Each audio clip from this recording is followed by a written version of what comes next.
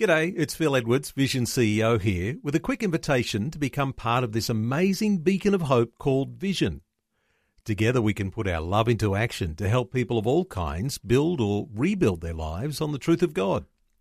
Please consider the part you can play during our upcoming Visionathon appeal, remembering that it's your support that makes Vision possible, including this podcast. Audio on demand from Vision Christian Media.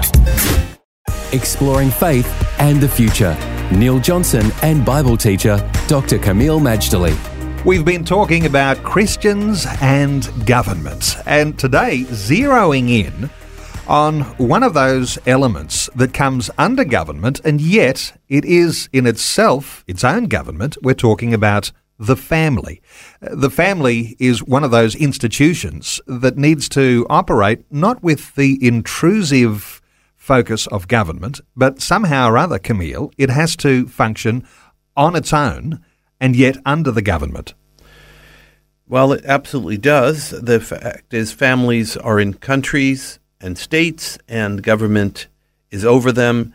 The government's not there actually to lord it over them. The government is there actually to serve them and to protect them, whether it's protecting them militarily or to protect them financially. Like if people get in serious financial trouble, if possible, the government will assist in some way. And really, they're supposed to protect them morally, too. I know this might sound funny, government and morality, but let's not kid ourselves.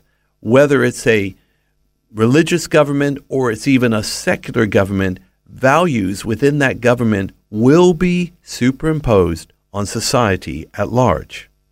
Kameel, sometimes we might feel the government has a big interest in business and corporations, and their focus is not on the family. When we talk about families and government, I guess there needs to be a judgment that we make when it comes to even casting our vote, that the government does have a healthy focus on the value and the protection for families.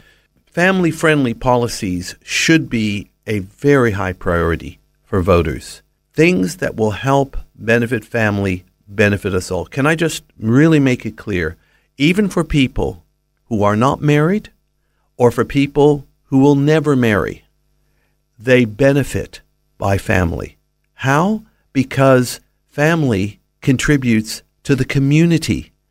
And if you raise up healthy, functional, spiritual children who grow up to be responsible adults, all of us benefit. But if we damage this wonderful God-given institution, then we all pick up the price tag, and it's too high. So it's incumbent on everybody, married or single, young or old, to be supportive of family, even if it's not their own. Because I've learned this as a minister, Neil. When somebody marries, when somebody has a baby, it's not just the couple or their immediate family that rejoices. Everybody rejoices at the marriage or the birth of the child. It's a happy time, but not only that, it's a sign that we have a future. You're looking at that marriage and that family, it's all building our future. Try to harm these things in any way, we are harming our future. There is a sense, isn't there, Kameel, in which when you have a functional family, people celebrate that. They recognise the value of it. If that family becomes dysfunctional and breaks down, we neglect the celebration, and therefore we neglect some of the benefits that come not only to those individual members of the family, but to the broader society. If these things, like the marriage and family breakdown, we don't just stop celebrating, we should go into mourning. And as far as the other issue, instead of getting benefits, we now have liabilities. We all pay for it. Higher taxes, crime rate, mental health breakdown, all kinds of things affect. So it's important that our people understand why family is important. Even our politicians, some of them do understand. Believe me, they do understand, but maybe not all. Hence the need to show them the way, because we believe this is all from the Bible and it's all for our benefit. Faith and the Future with Neil Johnson and Dr. Camille Majdali from Teach All Nations. For more from Dr. Majdali, including books and DVDs on prophecy, Bible commentaries, plus today's and other episodes of Faith and the Future, go to vision.org.au. Thanks for taking time to listen to this audio on demand from Vision Christian Media. To find out more about us, go to vision.org.au.